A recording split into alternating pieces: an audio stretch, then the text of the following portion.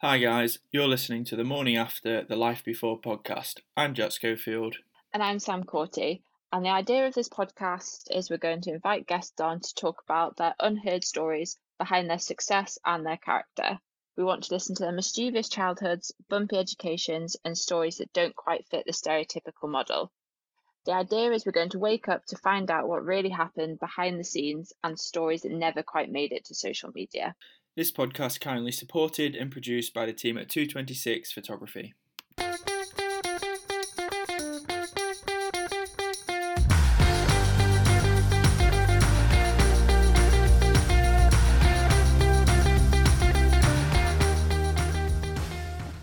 I was trying to move my microphone, but I couldn't.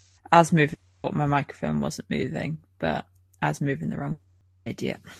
But okay, I have just woken up from a nap. Oh, but you had it plugged in this time.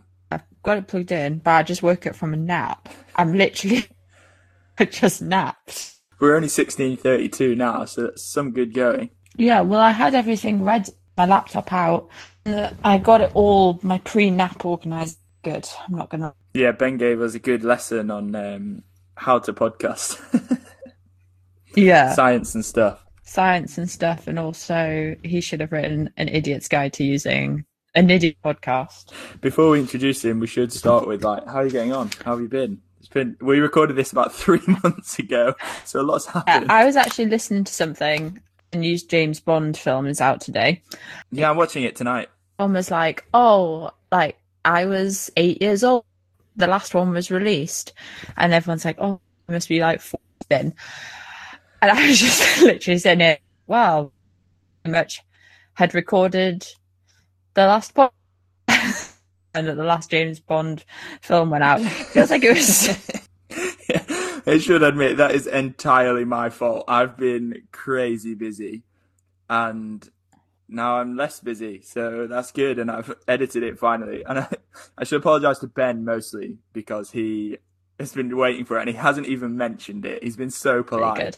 But yeah, so we should probably, to give everyone a pre-Olympics. Yeah. Yeah. Yeah. What have you been up to? How's the rehab? How's training? You've started back this week. Yeah, so rehab is going really well. Past my 3-month marker. That was all good. Then got given 3 weeks off. Didn't like not doing anything. That was an actual, pretty stressed out during that time as well. Because if my back doesn't like me not doing anything, how to cope to doing something? My back can't do a 3-week break. On earth is it going to do a Olympic program? So it's stressful. I did manage to get some emergency physio, and I saw the team doc really good, and they just calmed me down.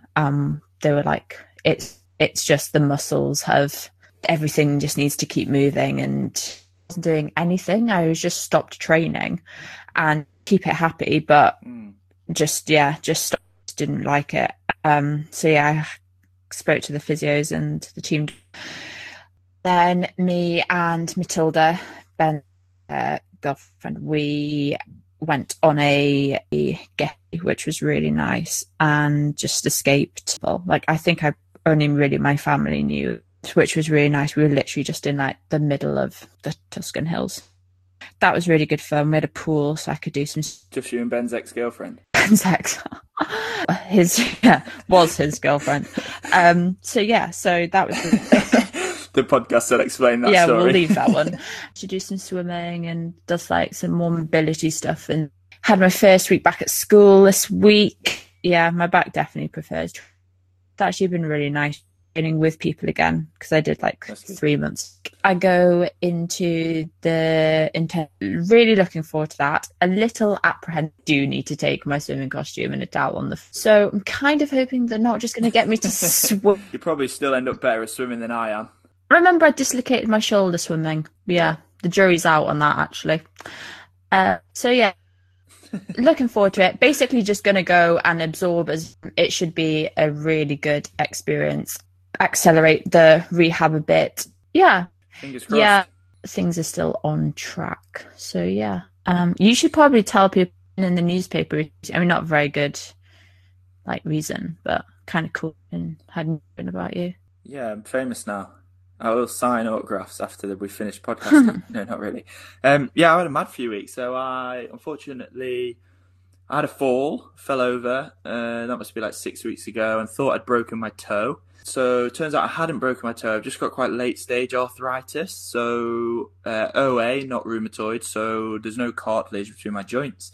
So I've bruised my bone. So that sort of like cancelled my season, stopped it dead in its tracks. So I was then getting treatment for that. So then I was like, oh, well, I can't run. And I was struggling swimming a bit because of like pushing off the walls, etc. And just generally being crap at swimming.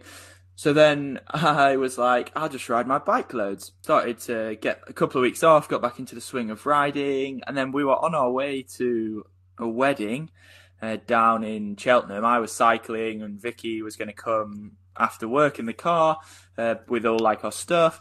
And halfway there, I was going through a little town called Ashby de la Zouch, now known as Ashby de la Ouch.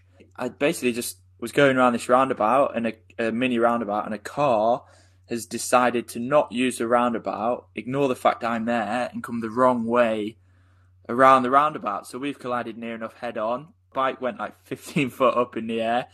Smashed all the front windscreen. Yeah, pretty gnarly, really. All that happened, I wrote my bike off and was rushed to hospital to check if I'd broken my neck, etc.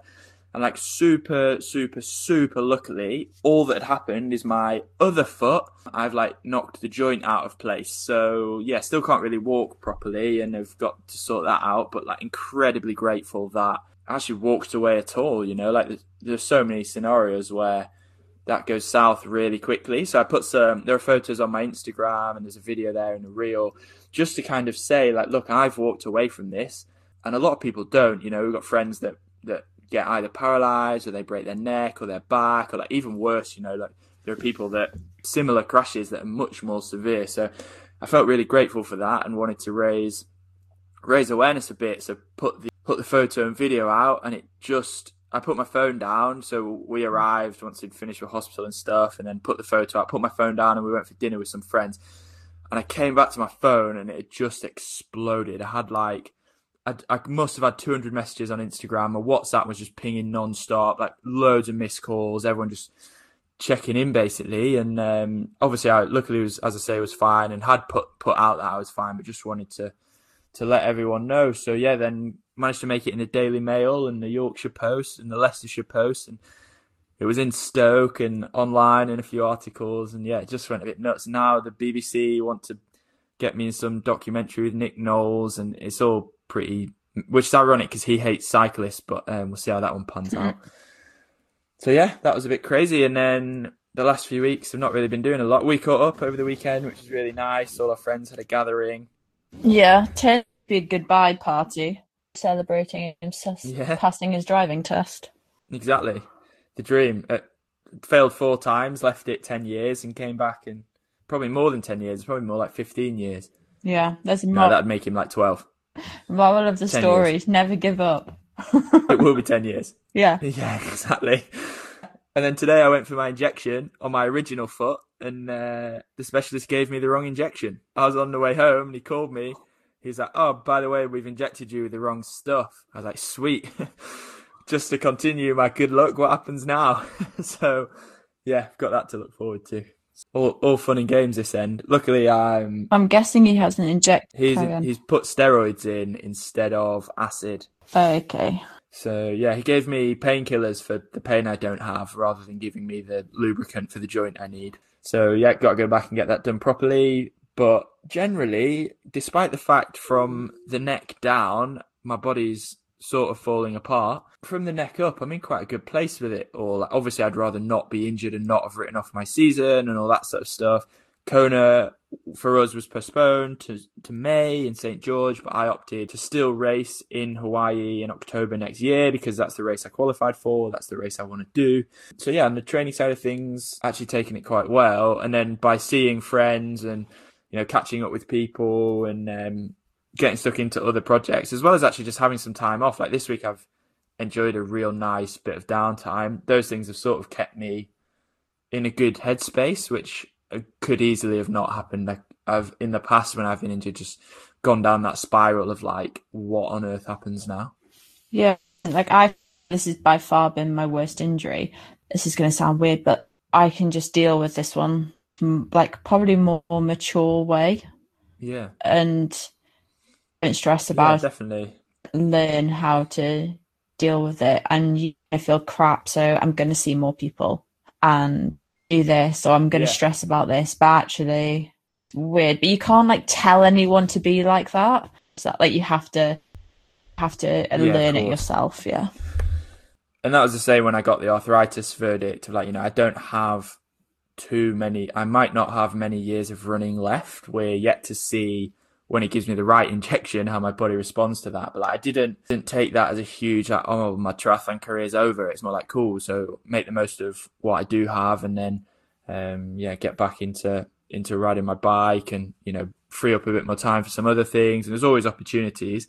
I think it's a privilege to be in that scenario anyway. So sort of have the perspective on that, especially since the crash, being able to actually walk away.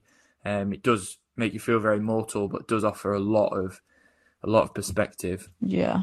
So we should introduce our guest. We've obviously used his name a few times. Do you want to introduce him? He is your best friend's ex-boyfriend, after all. It's my ex-boyfriend. No, I don't think I don't know. I don't know how we're going to describe that from the start. But our guest is Ben Reilly O'Donnell. It is clear at this point. He is still will be for a long time, Matilda's, who I lived with Matilda for, I don't even know how long I've lived with Matilda, what, 2 years, I think? I don't know. But yeah, Ben works at the university hospital in like I think it's like in the heart and lung area. Basically, he's like a genius human heart. He talks a little bit about how into it in science grew, the work that he's currently doing, which was like fascinating. So yeah, it's a slightly different podcast in that you'll probably listen. We talk for myself here about the conversation that we had, and just like mind blowing. Yeah, that we don't know anything about. Bits and pieces, but like the actual ins and outs and crazy. So it's a different podcast, really, really interesting. And I think like listen back to I think possibly one of my favourite.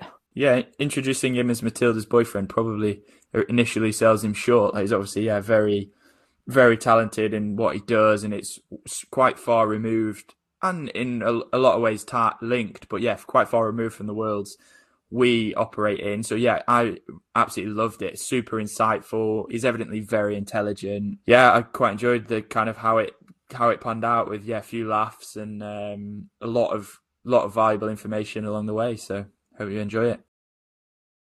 Here we go. Jack's going to record this because it's funny. Oh, here we go. So the gain is basically like volume for the input. Does that make sense? So you can hear me really clearly now. Yeah, but it's better to get more volume than because the gain is artificial. It's digital, so it's just amplifying what's there. So it's better to collect with less gain because then you'll have more fidelity. So I should be less gain and closer to the microphone. Yeah.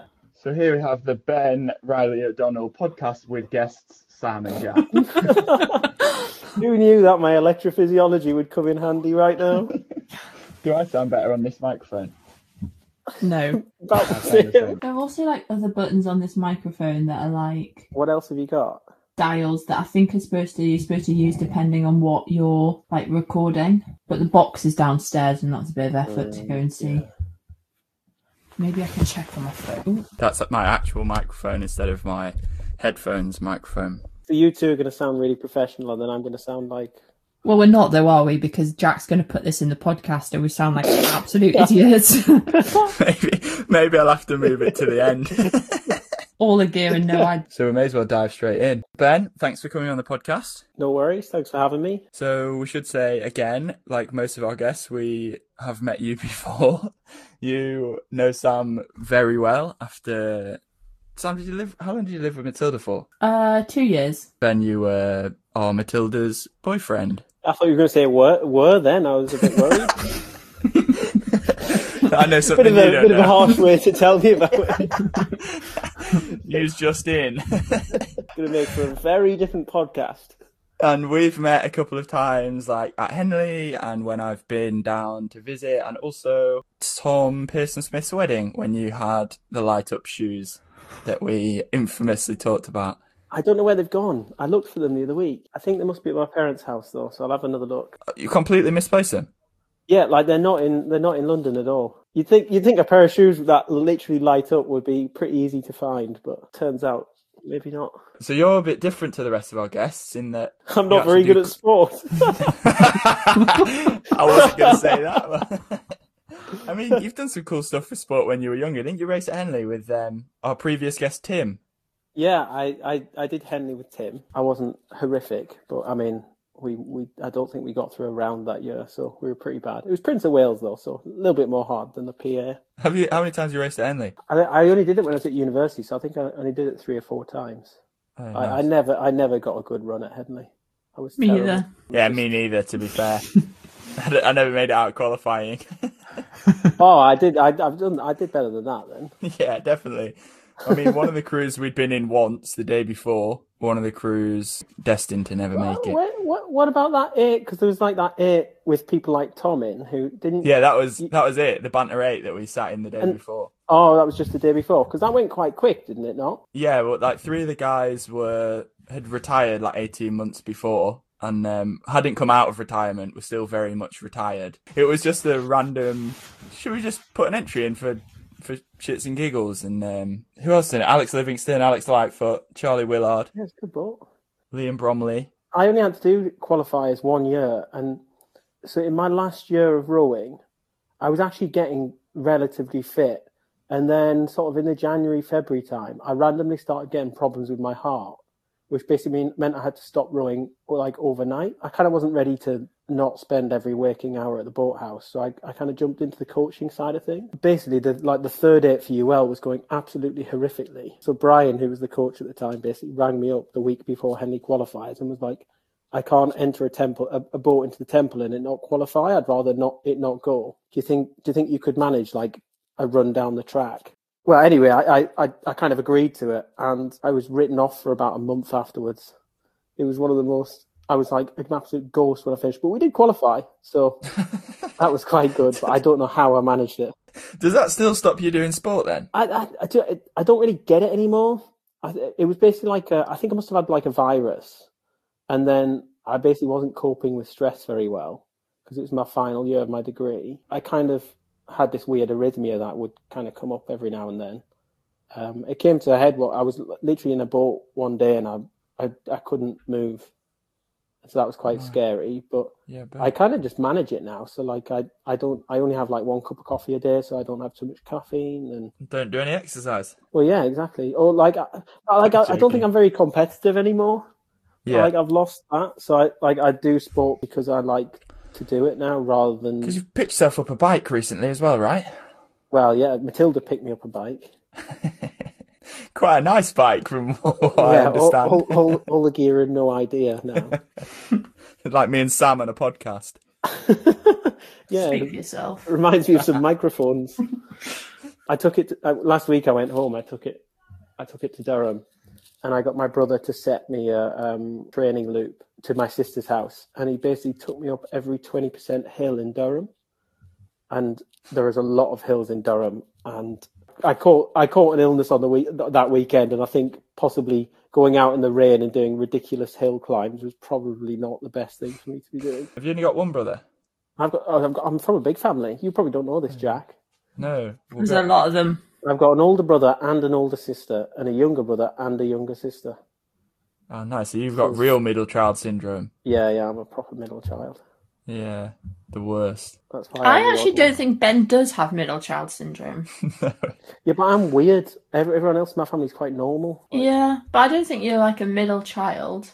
Like, my sister's not going to listen to this, but she has serious middle child syndrome. Well, she did have, not anymore. What way would it manifest? Well, she was just a brat when she was younger. Through the various podcasts, we just slam Sam's family and then rub their ego on the ones we know they're going to... I say we, Sam slams her family and then rubs their ego on the ones she knows they'll listen to. Yeah.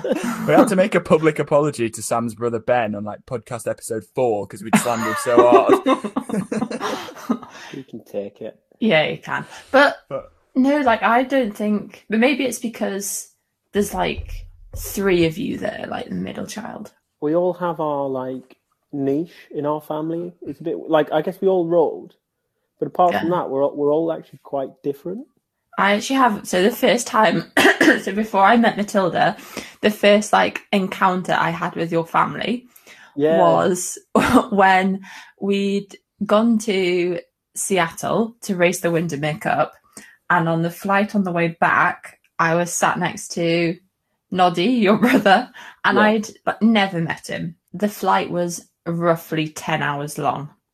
And I'm going to say for 9 hours and 59 minutes of that flight, your brother spoke at me and asked me so many questions. I'm not joking. By the end of the flight, he could have probably written my autobiography for me. He'd also, at some point, was trying to write me some dating profile up for Plenty of Fish. That dates it a bit. Plenty of Fish.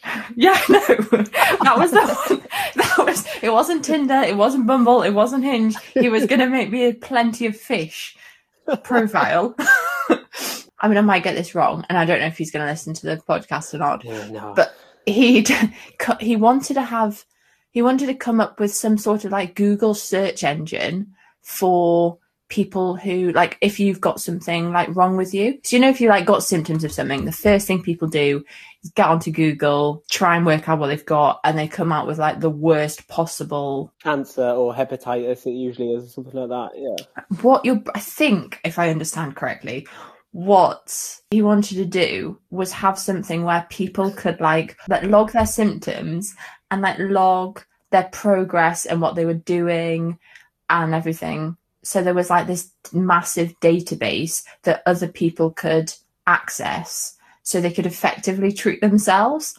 And I don't know whether he was trying to like relieve the NHS. Can I just get some clarity? How does this feed into your dating profile? Yeah. Jack, the flight was 10 hours. Are we going to get a minute-by-minute blow? No, this was just... These are just like the key points I remember. Jesus, if this is the highlight, Sam, how did you even ever agree to meet me?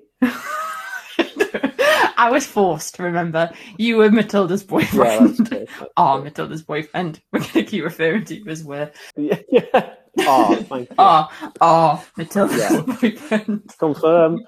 Once upon a time, you were going out with Matilda. No. Nothing coming from my end. I didn't really have a choice in meeting you, really. I was friends with... I lived with Matilda, so it was Is inevitable. that when you guys first met? When you moved in with Matilda, Sam? Did we meet when like I came down to visit the first time? I genuinely don't remember how we met. I can't remember the first time we met. You must have come down to visit. Well, you know what they say, make a lasting first impression. Yeah. It probably involved... Me and Ben are like best friends. We hang out without Matilda. Yeah, we do. That's the difference. Is that why it was Matilda's boyfriend? And Noddy wrote a really good dating profile. Yeah. On the recommendation. Jack, I don't know if have you ever heard of this app, Plenty of Fish? It's really good for kind of meeting people with, similar interests. You won't have the microphone issues on Plenty of Fish, trust me. No. Right, so after that long-winded introduction, we should probably actually talk about you, Ben, and what you actually do. So I think you're best at explaining what you do. We'll start with the day-to-day, and then we'll go back to kind of where you started and how you got into it and that sort of thing, and the struggles you've encountered on the way. So I'm a scientist, I guess, is the easiest description of what I do. I work at the National Heart and Lung Institute, which is at Imperial College. I'm interested in the heart, a project actually that I've kind of started it, but I'm starting a new job officially in about a month's time, which is where we're basically trying to make a new device to be able to monitor heart disease through blood tests. The idea is basically that instead of just doing one blood test with one tube of blood, you could do, say, like 500 blood tests with a tube of blood. You could almost like becoming de rigueur with kind of not only from a NHS or healthcare side of things, but like from a sporting side of things of health tracking. So like if you think of like the Super Sapiens, I think it is, that does the like blood glucose monitoring. I'm actually just starting a partnership with them. I thought you might be interested in them. Yeah, I think that is a really cool idea. Yeah, so they've reached out to one of the athletes I work with and asked if we can put together like a package on like the content side of things, and part of that is that they will also not sponsor me, but like give me access to their sensors and stuff in the lead up for the next year in my training and stuff. So yeah, I've been reading a lot around it and looking into it. It's very interesting. Would you be allowed to use it in competition? Because I know the problem with the cyclists is they're not allowed to use it during a race. We are, yeah, because they've just sponsored Kona, so they're kind of like want everyone to use it in competition, and they're just bringing out software that shows you it live to like your Garmin and stuff, so you can see your sugar levels as you're going. Really, I think it's an absolute game changer. I think it'd be really good. I think like around training and stuff, it's less insightful if you already have a good grasp on what you're doing, and more like when you come to racing, you not necessarily feel when you're going low. Like you can actually see the data on when you're about to blow and when you need a bit of extra carbs and when you don't, and that sort of thing. So I think that'll be really interesting. Yeah, I think for Ironman and stuff, because I've never done one, but it just seems that like so much of it is like the planning and knowing what you can do beforehand. And I just think this would just give you, when people are like, oh, I felt like I was on a good day, this can kind of give you that extra kind of level that I don't think.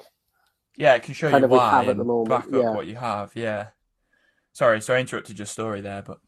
No. So basically the idea, there's lots of these technologies that are coming out that are basically like we all carry around a really powerful mobile telephone. Software is at a point where like computing power isn't a problem anymore. So like you shouldn't really have to go to a hospital to get a blood test.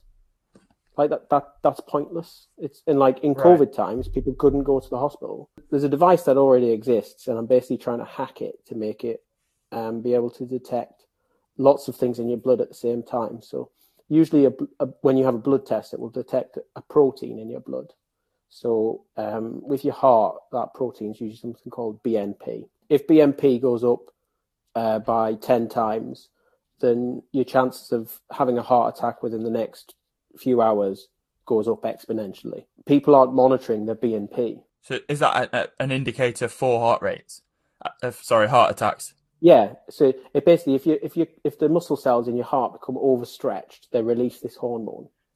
Okay. So it's a great marker for if you're going to have a heart attack, but people don't monitor it because, well, it's difficult and heart attacks are quite rare. It's our idea to basically take these proteins and come up with a device that's easy for people to carry around. So say you've got diabetes, then we'll give you one of these devices.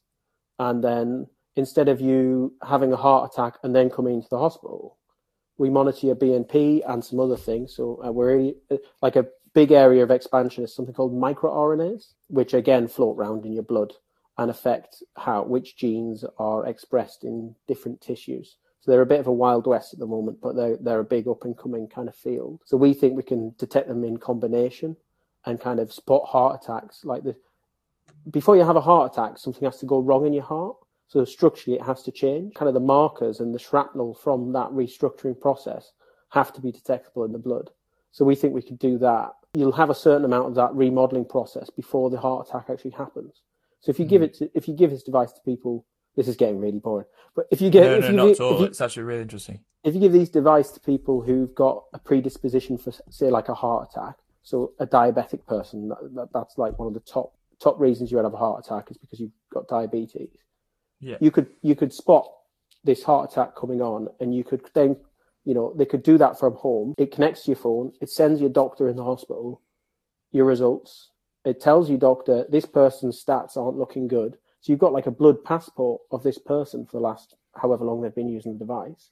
Yeah. They hit certain thresholds and you go, something's not working. Let's change your medication. Let's bring you in. Let's check you out. Is there anything we can do? And the idea is to basically, instead of do like a reactive, oh, you've had a heart attack, what do we do now? Can you do a proactive of, can we spot it and can we treat it before anything bad happens? So that's my project that I'm going to be doing in the next few months. So topical with the what happened in the Euros with Christian Eriksen, and how like they've had a few now in the footballers of people randomly getting them. And I guess if it's you look at cycling as well, right? When you retire as a professional cyclist, the average pro cyclist has a heart attack within 3 years, and they don't know, obviously do a lot of Ironman and train a lot of pros and stuff, and the sport itself is only 40 years old, Ironman, and like the stress that people put their bodies under to achieve that, there's no real long-term data to show, like, the heart being one main example of like what effect that's having. Yeah, I mean, the thing is with the heart, when it goes, like with the only thing that if something goes wrong, it's worse, is your brain. Like the heart is the next thing where if something goes wrong, it's really quite dramatic and really quite serious. Like if your liver's having a bit of an off day or something like that, then you might feel a bit crap. It'll usually recover. Okay, liver failure is pretty serious, but you know what I mean? Like the heart is pretty instant with when you have a problem with it. So like stuff like often with the Eriksen was in the football, I would imagine he had some sort of genetic component. So like 2/3 of people who get dilated cardiomyopathy, which is the most common heart disease, 2/3 of those people, it will have it because they have some sort of genetic predisposition to it. So Fabrice Muamba had a genetic component to why he had a heart attack. And lots of people carry these things, but then it doesn't necessarily mean that you'll get it.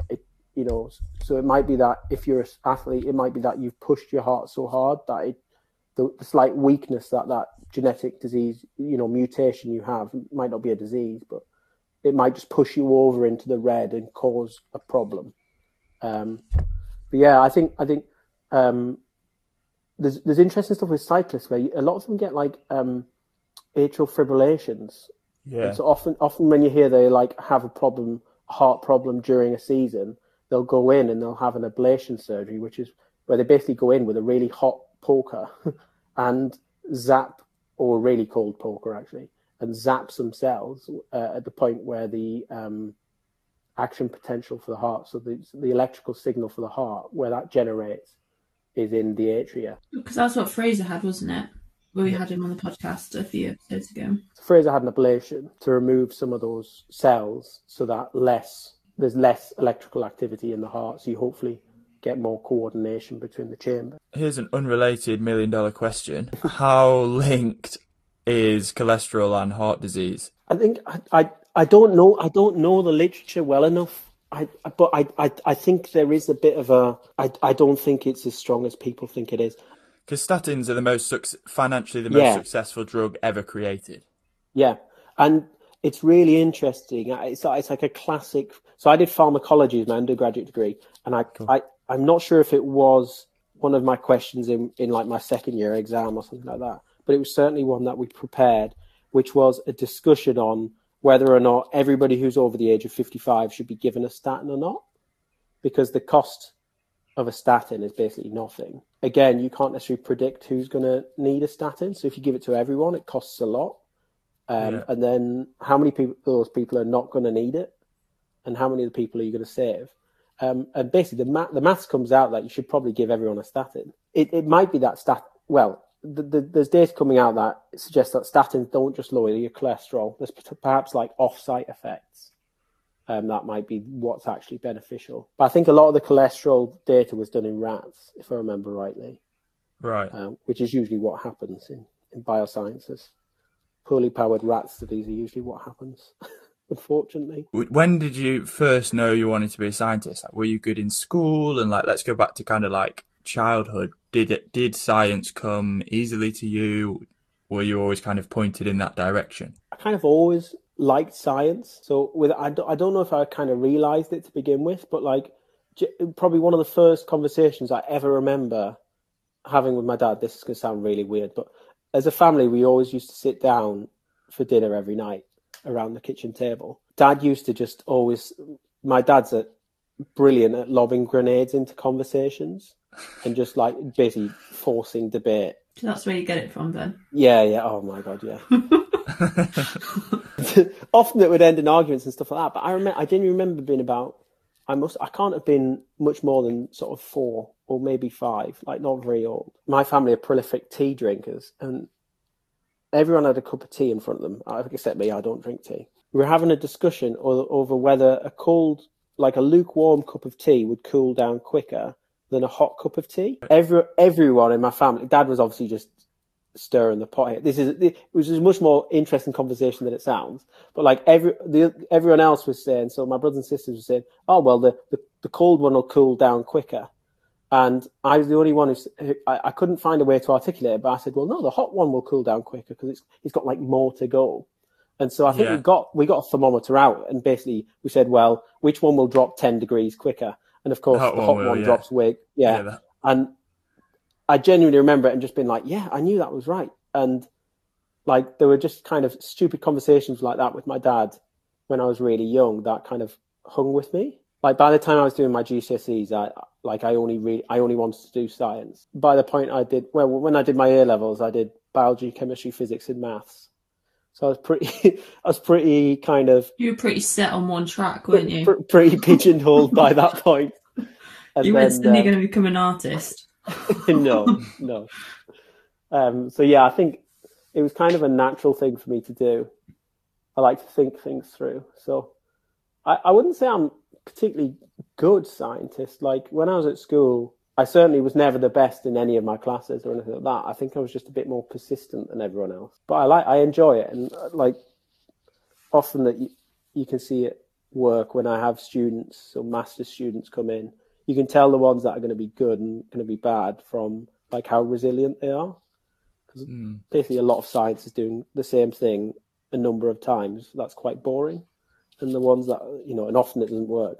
So the resilient ones are the ones that tend to kind of mark out a career in it, which is maybe how I've done it. I've just been a bit more resilient than everyone else. And did the fascination with the heart, did that start with your own heart thing, with your own heart issue, or did you already have an interest in that? Yeah, I think it drew it into focus. But I think I've always found the heart just like absolutely nuts. It's just the most stupid thing. Like if you're going to design an organism, you would never design a heart. It's a weird tube that kind of folds itself up into 4 chambers, and then you have to coordinate all those contractions. Every second you've got to coordinate those contractions, otherwise you die. It's like absolutely stupid.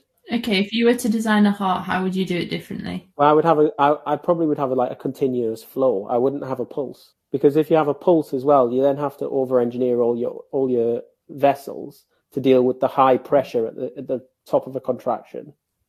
So therefore, you have to build in like obsolescence into a system.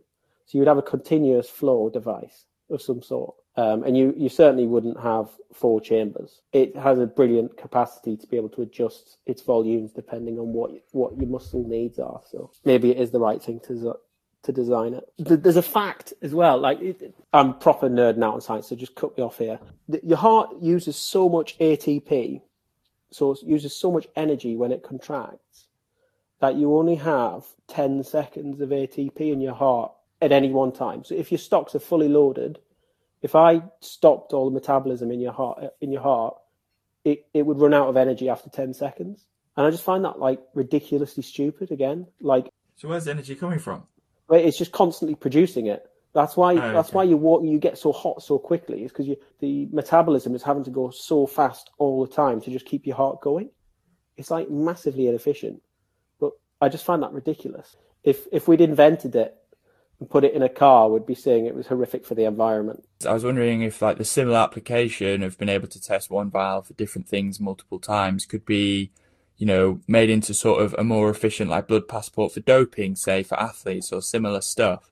If you have a simple monitor to monitor different things in your blood that you can just carry around, then kind of like you could provide blood tests almost daily to prove that you're clean. Yeah. So with regards to like drug testing, you probably have to redesign it. But if you wanted to take this and say, look for liver disease or lung diseases, or even you could use it to test for COVID. You could take the technology and apply it to something new. Or cancer would be a really nice one to expand into. The blood passport, I'm not sure if it would work, mainly because if you give people the thing that you tested, if I gave you, Jack, a device and you were intent on cheating a system, giving you the device that's going to catch you probably isn't the best thing. But I mean, more to record like the blood passport and the doping side of things, and then with those other diseases, can you? Because that's why they take regular tests, right? So they can then have your blood passport and look for anomalies down the line. A lot of that was like the hematocrit rate, isn't it? What they look at for, like, certainly for EPO and things like that. Yeah, you could look for that. So the kind of big advantage of what my device is looking at is the fact that it not only can it do multiple things, it doesn't really matter what the heck you want to detect. It could be a fatty acid or cholesterol or whatever. It could be a piece of DNA. It could be a protein. This device can detect them all at the same time, which is different to what other. So it is similar to the Super Sapiens application in that you could, I don't know if you fit it or it's a device you carry, but like with one fitted, you can submit all of that data at once for someone to look through. So if there are, where I'm going with it is like at a later stage, has this got the capability of you use it every morning and it tells you like, unfortunately you do have cancer, or maybe you could have a heart attack today. And if every person did that, would you catch much more disease much earlier on? That's what we're hoping. You would do it from basically a USB stick, and you'd give yourself a pinprick. Okay. And that would be sufficient blood to be able to supply it. But it wouldn't be a million miles away from putting that on your arm. It would just be how to power it. But the idea, maybe every day you probably wouldn't necessarily see things. But getting people to do it like weekly or something like that would just be like a phenomenal amount of data that you could give clinicians to just help inform things. And you could. That's one of the biggest issues at the minute, right? Is that, like, especially through COVID, they've not been picking up illnesses early enough. Yeah. So you're getting a diagnosis, and they're saying, like, unfortunately, because you've not come in for 2 months because of COVID, it's too late, or we're limited in what we can do. So by catching those things super early, you have the maximum chance of survival, I suppose. Yeah. Like, it's a big issue with like healthcare, like the way that the NHS is set up. It's absolutely brilliant for like if you get hit by a bus, like it's perfect. Within an hour you're in the hospital. You've got a drip or whatever you need. You've got your fractures being set. You've got a cast on it. Like that emergency medicine is absolutely like top drawer. But the more people are dying from things like cancers now. Like cardiovascular disease and cancer kill almost everyone in the Western world. Like they're the two things that will probably get you, and so they're not things that kind of sneak up on you. But the way that, how many times do you hear stories of people who've got cancer who say, well, I went to the doctor because I had a bad back, and he just said, oh, take these, painkillers or whatever. And I went back because the painkillers weren't really working, and then I got a pain in my leg, and it was only the time when I went to see the sixth doctor that did they test me for cancer, and I had it, and it was full blown or whatever. Like the healthcare systems we have aren't set up for that. So and it's because everyone's surviving. Like that's the fact of it. Healthcare is 100 or so years ago, we were just starting to have antibiotics. Like to think we've gone from just starting to have antibiotics to like an mRNA vaccine. New one. Yeah, the rate of change is massive. So now medicine needs to move to a proactive than a reactive system. Almost definitely, I would say. We have an ATP update. Oh yeah. Yes, I've googled it. It's not the tennis, Sam. It's nothing to do with tennis. You're gonna kill me, are you? No. Well, no. I'm gonna put the disclaimer out here and say my source is Google and it is Wikipedia. However, it says that an adult requires the hydrolysis of 100 to 150 moles of ATP daily, which is around 50 to 75 kilograms. Oh, there you go. It's even more. Yeah, a human will typically phenomenal, isn't it? A human will typically use up their body weight of ATP over the course of the day. I didn't think it was that much. I'm going to pull open my. I've got it written down somewhere. So that's what Wikipedia has told me. Isn't that Where crazy? does that come from and go to? Well, it's a lie, because what happens is ATP gets used up, it becomes ADP. It's just resynthesizing, basically. Yeah, so it gets recycled. But it's still absolutely nuts. Yeah. That is nuts. That's like 75 kilos. Yeah, 50 to 75 kilos. That's insane. That is crazy. Right, I've actually found the conference I was at, where I've pulled up the document here. Okay, here we go. This is how official and not Wikipedia. Now it's going down for real. Where is it? Oh, come on. We get a source and everything here. I've only got 6 kilos here, actually. Well, there we go. Yes, of course, because a lot of the heart uses fatty acid oxidation, so it uses. Oh, I wasn't looking at the heart. This was just the body. Oh well, there you go. Yeah, so your heart uses 10% of the energy of your body. Then, if you use 50 to 70, 6 kilos though. Can you imagine that in a bucket? Jack, how like when you're buying a new component for your bike, how like do you look at the weight? Do you ever go for the Do you never go for the pedals because they're like 50 grams lighter for the so pair? Expensive. So like my take is, so to some extent, yes. Like I'll buy carbon over steel if it's like not like my bike is obviously carbon and that sort of thing. As long as the price point isn't astronomical, like I'm not riding a steel bike because I need to be competitive. But things like pedals, like I got IBS, so an extra 5 minutes on a toilet in the morning, and there's your 50 grams, like if not triple that. So like, especially for us, like we're racing generally quite flat and fast in a straight line. So weight's not quite as imperative. It's like you sort of like once you're up at speed, you hold speed pretty well, and then you're just using your power to maintain speed. So, see, I always wonder this about rowing as well. I always think rowing needs to get heavier. Apart from the start, as soon as you want a heavier boat, do you not? Yeah. But people which is weird, is because everyone tries to have their boat at the absolute minimum weight it can be. I think it's wrong. If you could get a boat, and I'd put loads of weight in the bottom of the hull, I'd basically make a boat that you couldn't tip, and then you can yank on it even more, so you don't even have to do good technique. I think like a great example of a boat like that is like the men's 4 from the Europeans this year, the GB men's 4. Like loads of people were saying, oh, they didn't row very well. And I was like, yeah, but they won by like... They didn't need to. They won by like, what was it, 4 lengths? It was miles, yeah. And it was just because they had such a solid boat, they could just pull so hard. And it's like, instead of trying to make a boat that's, everyone's kind of worked out that you need a boat that's thinner than it is long. But it doesn't really matter what the shape is or what your rigger's made of. Like, just make a boat that can't tip, and I swear you go so much faster. Yeah, for us it's just wind. So like something nuts like 80% of your resistance is wind. You can feel that when you're riding fast on a bike. Whether if you're on the flat, and even if you've got tailwind, it feels pretty windy. The best example is if you ever go to a track, indoor velodrome. And it feels so windy when you get up to speed because, you're just like you're just pushing against air. Mm-hmm. It's just air resistance. It's not wind, it's air, yeah. Well, especially in cycling, they go a lot quicker at altitude, don't they? Velodromes. Yeah. That's why they're quite... Yeah. I'm trying to think who I read. I think it was Chris Hoy's book, and he was like the difference of when he used to cycle in the outdoor velodromes. Wiggins considered doing his hour record at altitude. Well, Camperdarts did. Yeah, he did, yeah. He went to Mexico. Yeah, that's the track they all use. I can't wait for Ghana to go and do the hour. It's going to be filthy. It's going to be horrific. He got a flat and still won the stage. I mean, we're going properly off piste here. But do you ever look at the team KTF, like Dan Biggles' track cycling team at all? Have you heard of them? Dan Bigham?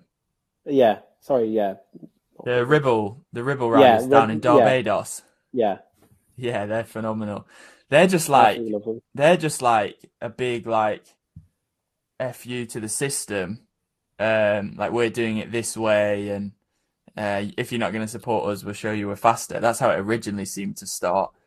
And they're just doing some amazing stuff. Right, you told me about them before. That story rings a bell. Yeah.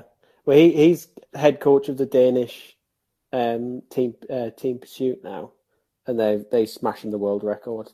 Yeah, they basically, Dan Bigham, didn't he basically not get picked for Worlds for GB, so went by himself and won it or something like that? Yeah, he became the coach and beat the GB team, basically. Yeah. I heard it was something along the lines of, obviously he's got a lot of ideas, and I'd imagine this is where, Sam, you can probably provide some opinion, but maybe the governing bodies of British sports that have traditionally done very well aren't particularly receptive to maybe changing what they do. I feel like we've, as a nation, I think just in all sports, well, the sitting down sports, Great Britain have been very, very good at. And I think we've been very good for a variety of reasons, but one of the big ones is the amount of money, and having UK sport and having the national lottery has been huge for sport in this country. And when that got brought in, you could see the results happen. They got better in Beijing. They were even better in London. And then they kind of then managed to be one of the only nations that managed to carry on that success then to an away Olympics. Mm-hmm. But I feel now, as other countries are being able to provide their sports with more money, that the gap is definitely closing. And I think, to be honest, it's almost overtaken, because they've had to do all of this stuff. They've had to try and be the best in the world without the money. So they've looked elsewhere. They've had to look out the box, and they've had to do things differently. And they've been used to thinking about other ways of trying to achieve stuff. Whereas for Great Britain, it was very easy to get the best coaches in because they had the most money, to get the best physiologists and the best sports scientists in because they had the money to do that. And they could also primarily just have a group of full-time athletes who didn't have to work, and that's made a huge difference. But now other countries can do that, and I feel like we've almost not seen it coming, and the success has been there. And I mean, everyone says, like, why fix something if it's not broken? But I don't think I just feel like maybe we just got a little complacent. And it's scary. Like, no one wants to come in and be the person to be like, hang on, like, why are we doing it like this? Because the answer 9 times out of 10 is, well, we've always done it like this. And I think it was something that I read somewhere, I'm not sure, but it was to do with a team pursuit, one of the cycling teams. And I think it was one of their like mechanics or something who like didn't know, but wasn't a cyclist, was very much just came in at a completely different angle and just went like, well, why do you only have this ring set on this bike? Like, why don't you have a bigger set? Because that will make you go quicker. And it was like, well, we've always had this. And he's like, well, why don't you do it like that? And it was like, why does your front rider only do like this distance on their like stint? Why don't they do a bit longer? And it was like someone just coming in with these questions that made people think differently. And then they went on and won the gold medal that probably wasn't predicted from the rest of the Olympiad that they'd had. And I feel like that's almost like what Team GB and what Great Britain need is just more people coming in with maybe the obvious questions of just being like, well, why do that? But it's like, it's scary because you don't want to disrupt something that's been really successful, and it is a stab in the dark. You don't know if it'll pay off. And if it doesn't pay off, you have a lot of people ready to tell you that it hasn't worked. Yeah. I guess there's like diminishing returns, aren't there? Like the number of obvious questions are going down and down, aren't they? Like, yeah, you can only look at things a certain way for so long. There's also like, how many teams do you know that are coached by someone in their mid-20s? Yeah, none. Like, I can't name any, yet in every other field, you would trust someone in their mid-20s to make suggestions. And, well, there's still a massive like ageist thing, and that's a problem within itself. But like, you know, like a lot of people will trust young, up and coming, fresh ideas, and sport doesn't seem to be open to that. It seems to be there's still that hierarchy of. Yeah, I think one of the things with that is we're very good at selecting sports people. I was going to say there seems to be this hierarchy of like you have to have made it in the sport before yourself. You're allowed. Earn your stripes first. Yeah. But then I don't like, there is no formula that says that if you were a good player or you were a good performer, that you automatically become a good coach. Like they're two completely different roles. Who's the best coach you've ever responded to? Well, it'll be Dan Harris. Yeah. Did he row elite himself? No. I think he probably won elite quads at Durham Regatta 1 year. He's going to be so offended. He's going to be so, but like Dan, I lined that one up so heavily as well. You know, Dan and I went to school, Jack. Did you? Yeah, Dan was a year or so. What was he, like 15 years older than you? Not even. Yeah, no, you always like, so obviously when you're a student, you assume that all of the staff are significantly older. And obviously Dan significantly more mature. Yeah. So while we were rowing, I never really had loads of interaction with Dan. Obviously just saw him on the river because I wasn't on start or anything. But I just assumed that like, well, I'm 20, he must be 30. And obviously he was like 2 or 3 years. He's not that much older than me at all, I don't think. He's like 2 or 3 years older than you guys. He's like 4 years older than me, yeah. Yeah. So... But that's the thing, like he was literally straight out of uni. Like he's one of the actually with amazing ideas. Well, he just didn't know what he was doing. He would, okay, this sounds awful, but it's all like positive stuff. It just doesn't sound positive. But he'd like sit in the launch watching with watching rowing on YouTube on his phone and literally just compare what he saw to what he was looking in front of him. But there's a lot to be said for that, right? Yeah, but what he did know about was stuff in the gym and the weight stuff, and that was the stuff he knew, and that's the kind of stuff that he's gone, okay, well, I've been provided with this as a framework, but actually I'm going to go off and work out what actually works. Yeah, and he's definitely one of the and I think this is why he did what he has done and is doing as well as he has done, is that he does not care less about asking people for help or advice. Like he will always ask for help. Yeah, he will. Like he has no issue in asking people. Like there's no pride. He doesn't feel like he's not. Yeah, he's not. Yeah, you don't have to work out yourself. Yeah. Yeah, he's like happy to go and ask people that know more about things than him, but he was literally straight out of uni. I think he was like partway through his gap year when he got the phone call to be like, yeah, there's a job come up for you. Colin Williamson, who's the coach at Edinburgh, I heard one of the first things he did was he took the biomechanist from Edinburgh Uni out on a launch and got them to look at the rowing and said, right, what should they be doing? Possibly, quite possibly. And I heard that he basically said, look, you know how to make, you know the mechanics of things. Tell me how I should coach. I mean, Edinburgh have been going great.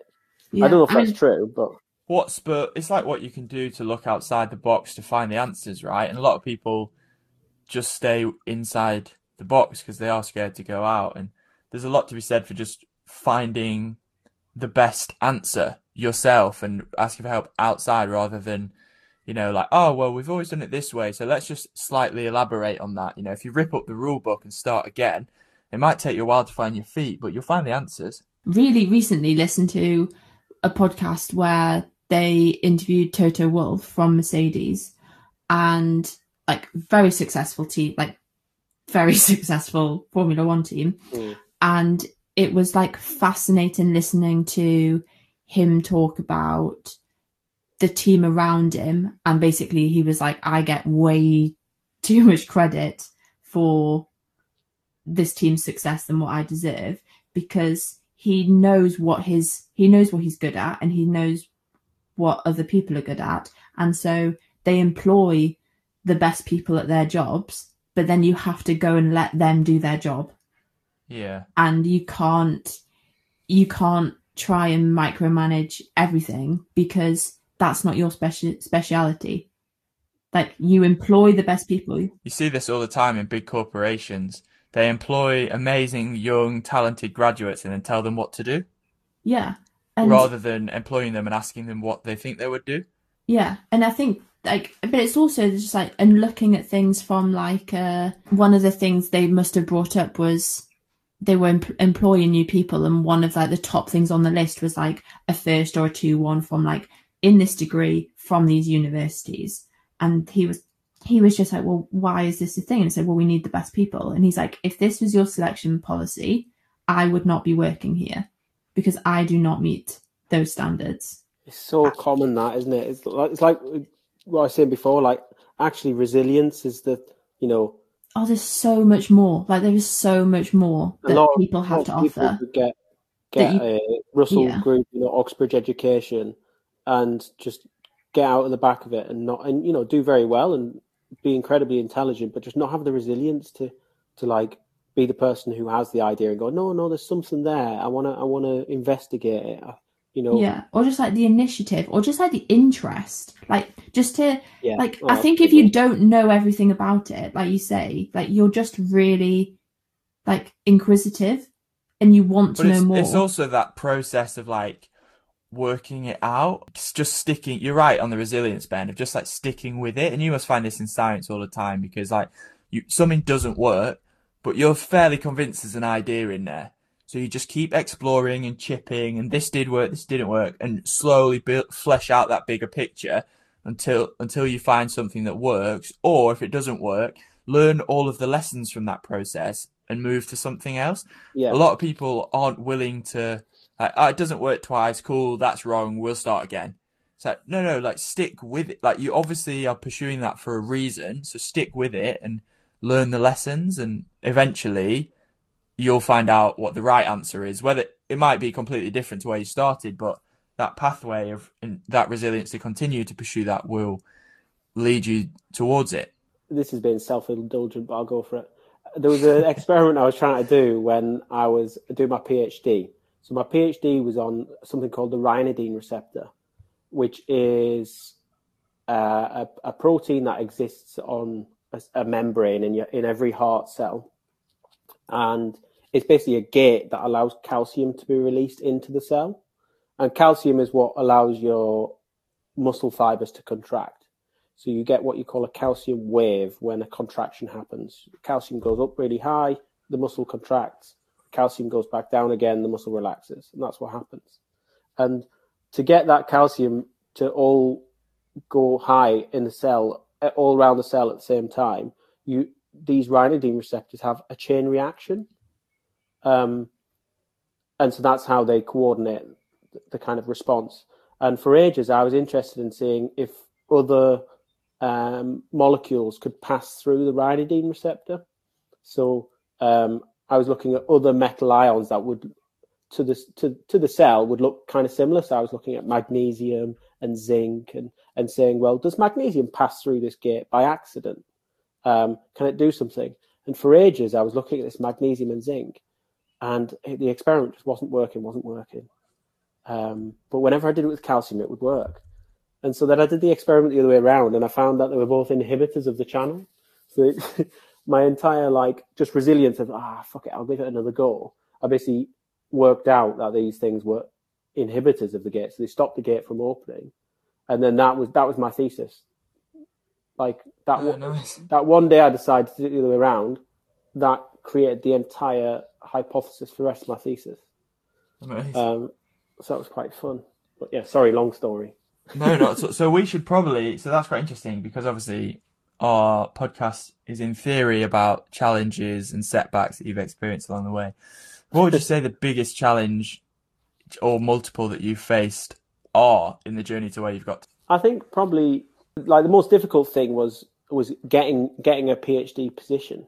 So finding somebody who would allow me to do a PhD. I didn't have the money to fund myself, so I needed to find somebody who had money and persuade them that I was the right person to do that. So I tried all over the UK, and somebody, a lovely lady called Sam Pitt, gave me a PhD position in Scotland in St Andrews. And I'd probably say I wouldn't have done that now.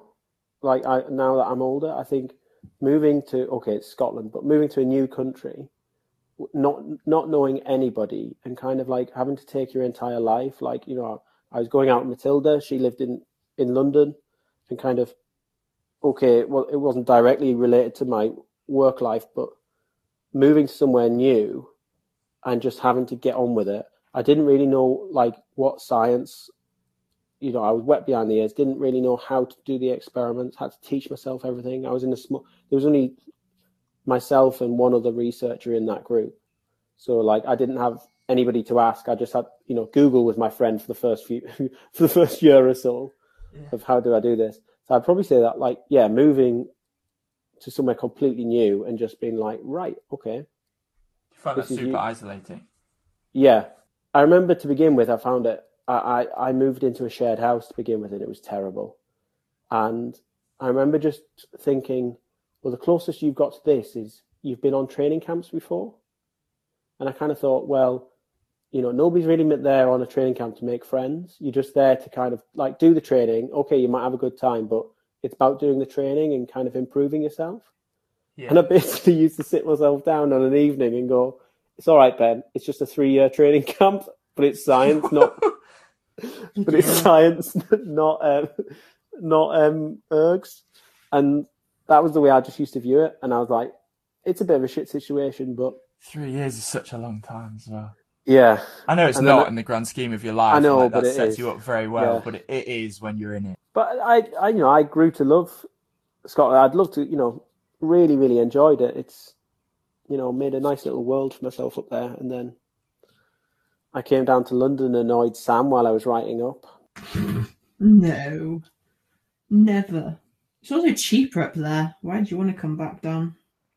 I was paid, when I was doing my PhD, you get a stipend. So it's basically like you get paid, Sam. So it's like, it's not a salary, it's tax-free cash you get. I was paid, in the first year, I think I was given £10,000 a year. And that was my entire income. And I think it went up to 12,000 by the last year. And like, I just... What did you get, a 4-bedroom house in Scotland? I had a really nice flat, actually. It's bigger than the one I'm in now. But it was just like, there was just, I can't believe that. I know it sounds really weird, but obviously when you get a salary and you got a bit more disposable income, you spend it. But I can't believe that I was able to like exist on that. It was good. Like, it's good life lessons, isn't it?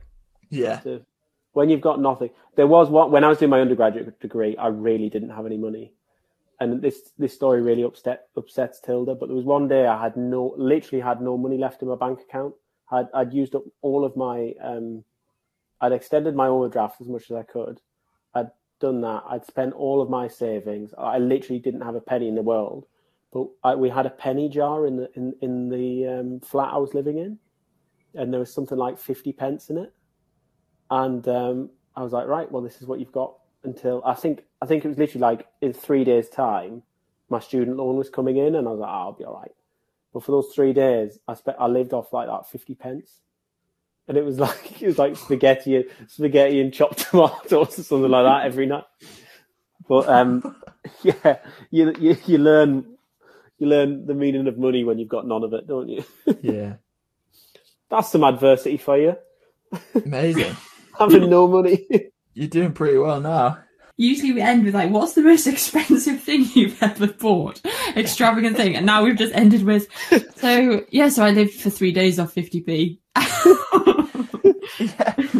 Yeah, cool. This podcast has had no structure and we've not asked anything about yourself. But I've really, really enjoyed it. I think I've learned a lot. Like, it's been really interesting just like listening to things. Did they explain a lot about how I behave, Sam, now? No, because I think this is the first time that... Nothing can explain that. No, wait, because usually when we're talking about these sorts of things, it's because we've had some sort of discussion, which is then not turned into an argument as such, but it's like we're like strongly discussing something. We're trying to get our own points across. We both like to argue. Yeah. And actually this time it's felt like I've actually been able to listen and ask questions. Sam, if you just listen to me more often, then... Oh, like, shut up. This is the one opportunity I've kept quiet. No, I'm joking. Because it does relate, like science relates to so many different things. And like Jack says, it's been a very like unstructured podcast. But like we've spoken about quite a lot of like up-to-date topics. A bit of a whistle-stop tour. Yeah, but like being able to hear like the science behind things, because everyone would have seen Christian Eriksen like pass out on the football pitch. Now people might actually know a bit more behind it and actually how science is going to try and help things like that. It's really interesting, actually. So I know you're trying to wrap things up, but so like with Eriksen, like, Jack can edit it. You might with Eriksen, you might not have picked it up on a like echocardiogram, but say if you want to do an amateur bike race in Italy, you have to have a doctor with it. Like every season, you have to have an echo done. If you even want to do like a Cat 3 race, you have to have one. Like in the UK, we have. I ran the marathon in Florence in 2019 for my birthday, and I had to have like 4 letters from the doctor to prove that I was healthy enough to run the marathon. We have an ECG done every either 4 or 5 years in the team. Buy yourself an Apple Watch and you can do it every day. I hate Apple, but they've got an ECG in their new watches, which is okay. cool. But how good are they? They're meant to be really good. I mean, ECGs aren't complicated. Okay. It's like they're not that sophisticated. Maybe we'll get sponsored by them now. Apple ECG. Yeah, we just had a doctor say that they're actually quite good. Where can people find you, Ben? Do you want following on any form of platforms? Blog, your team, your blog. Follow me on plenty of fish. I'm on plenty of fish because I'm now single. I still do that Tilda's left me. Oh my god! I'm gonna have to message Matilda. Actually, no, I won't. I'll just tell her to listen. Gosh, she'll have a heart attack. It's all right. Well, you can save good her. job we got. Yeah, you'll see it coming at least. You can measure for the right things. We've got the the markers. Yeah, exactly. God. We even joked about this being like Babe Station. So the app that Jack's got recording us on is called Ringer with an R on the end, and it just looks a little bit too close to Grindr. Mate, it's been a pleasure to have you on. Thanks for your time. Hi, sorry. I'm just still laughing at all the jokes. Thanks for having me. Thanks for coming. So we hope you enjoyed this episode of Won't Take Quite As Long to Get to You. Thanks. Yeah, thanks for stopping by, and like and subscribe, tell your friends, and we'll be back very soon with another guest.